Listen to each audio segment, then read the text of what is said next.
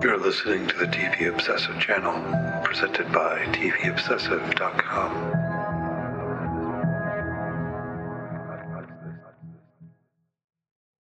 When the Fall is All There Is, Women of the Angelverse. Written and read by Kat Smith.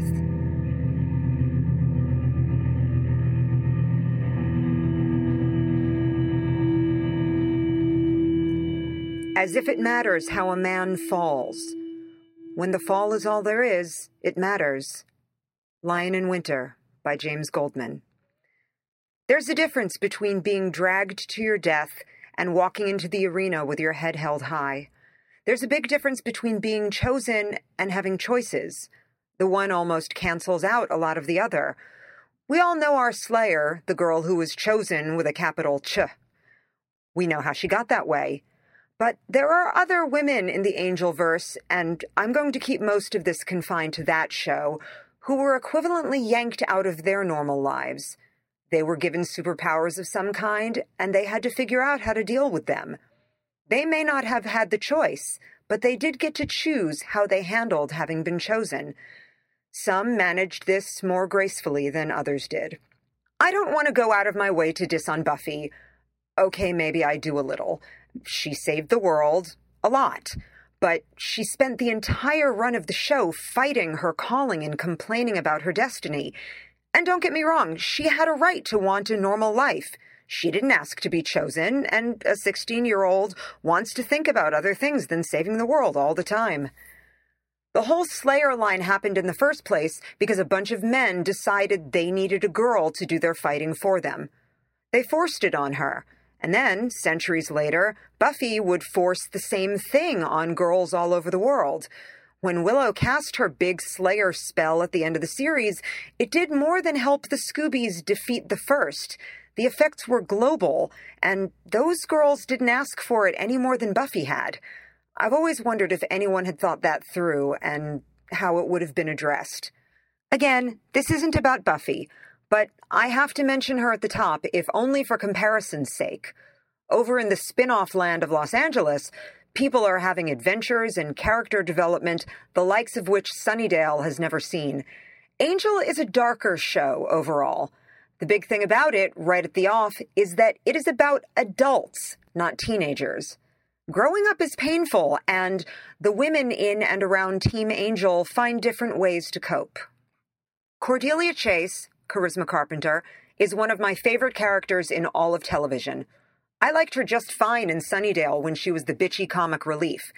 But when she moves to LA in search of superstardom, life and the powers that be smack her around and force her to mature in a big way. Like Buffy, she has preternatural powers thrust upon her by a well-meaning man. I'm sure it never occurred to Doyle that his gift of the visions would eventually tear her human brain apart. Cordelia's big come-to-Jesus happens at the end of Season 1. Her visions are tapped into, and this forces her to see and experience the pain and anguish of all the helpless everywhere. When Cordelia sees the world in pain, she wants to help it. She could have rejected the visions. She could have locked herself in a room and let the visions drive her crazy. She could have been content to stay as Angel's lassie, the one who tells him Timmy's down the well. She does none of these things. Formerly the girl who had as her motto, "Pay attention to me," Cordelia resigns herself to a solitary life. She's got no friends anymore other than Angel and the boys and a ghost. As the visions get progressively worse, she has a whole secret life that involves trips to the neurologist for MRIs and migraine medicine. I always wondered how she paid for those. It's not like Team Angel had a health plan. She never complains or allows herself to be a damsel in distress. And when offered the choice between visions and superstardom, she doesn't even hesitate. It's almost as if Cordelia's expertise in being selfish had the side effect of making her equally expert at being altruistic once she decided to live a selfless life. The only way the powers that messed with her were able to keep her from helping others was to take her out of the driver's seat completely. And even after being exploited again, by a god no less, she uses the last of her cosmic credit to help Angel one last time. Darla, Julie Benz, wasn't what you'd call a member of Team Angel. Back in Sunnydale, we only got to meet her briefly. That was in full vamp gear and a schoolgirl outfit, so the chances of taking her seriously were small, and Angel staked her early on, so we might have just forgotten about her.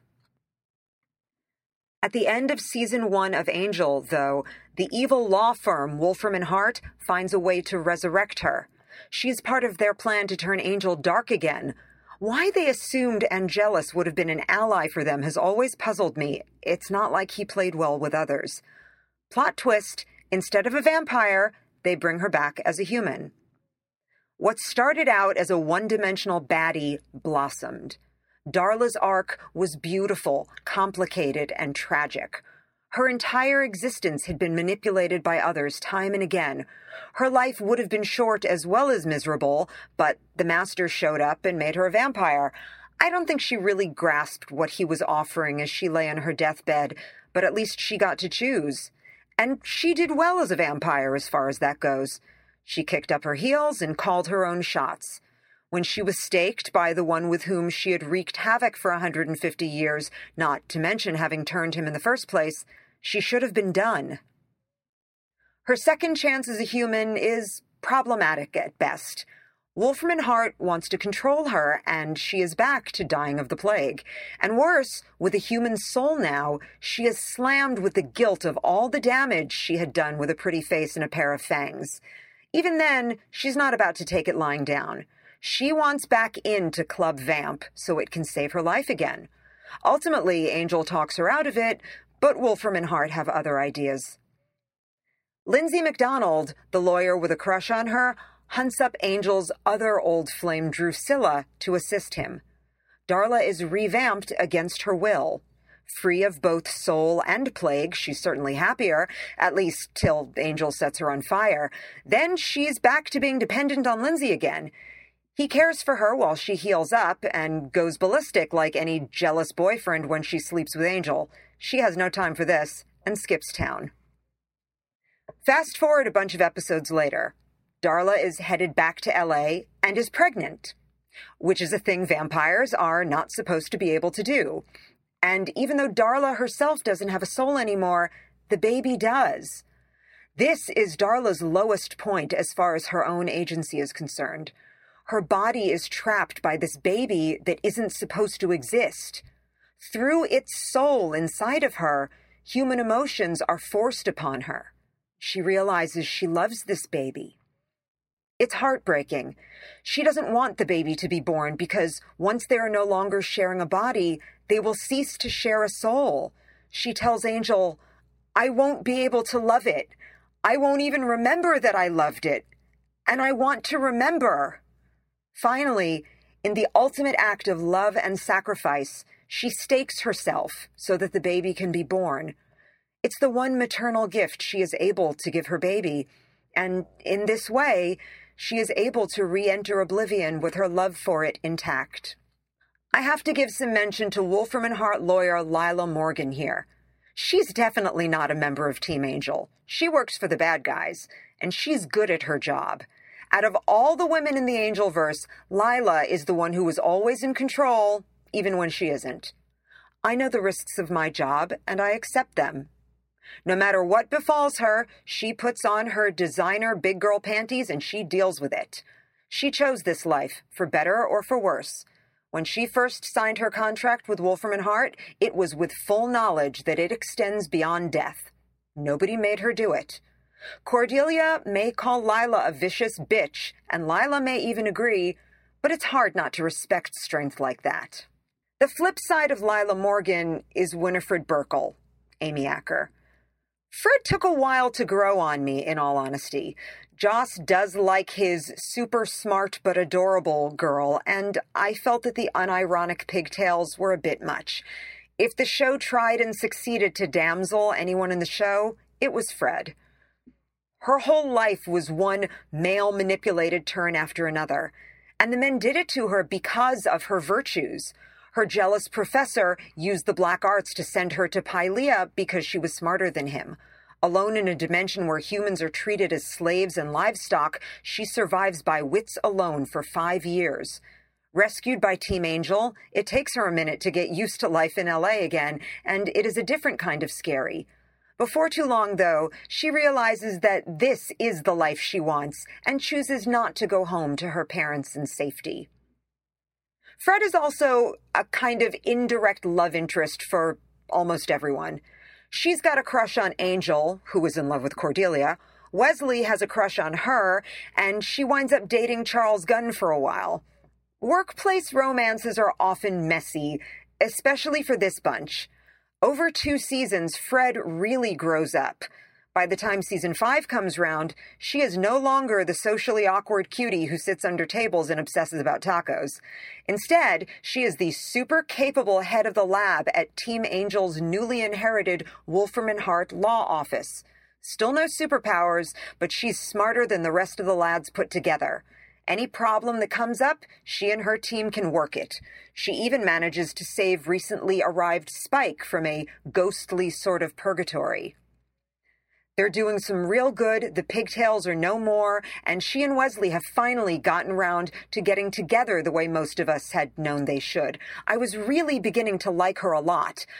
The problem is, someone else thinks she's wonderful too, and not just because he wants to date her. Knox is working for an ancient god and thinks Fred is the perfect choice to host the rebirth. Despite Team Angel's best efforts, Fred disappears, and blue, scary, monotoned Illyria takes her place. Fred dies in Wesley's arms, whispering that she's afraid. He tells her that she's as much of a hero as the rest of them, and it is easily one of the saddest moments in the whole show. Is it less egregious to have your choices taken away by a mortal or a god? Either way, and even with Illyria's strength and superpowers, she's still got men controlling her at every turn. She's unable to leave or acclimate to the modern world. Since she still resembles Fred, while still being blue and aloof and expecting to be worshipped, it's painful for the boys to be around her much. She joins the team to fight their final battle, but she's a weapon. She does get to commit a great act of kindness first, however. When Wesley is fatally wounded, Illyria assumes Fred's appearance. She holds him and eases him into death, the way he had done for her. It is a beautiful turnabout. I hadn't been a particular fan of Illyria's up till now, since I had only just warmed up to Fred when she died, but I liked her for this. Amazing women, and not a slayer among them. What they do have, each of them, is a kind of dignity. When called out by the powers that be to step up and fight the fight, they did it. Even when the choice wasn't theirs to begin with, they owned what they were given. They owned it even when they didn't want it. Does that really make a difference in the grand scheme of things? When the fall is all there is, it matters.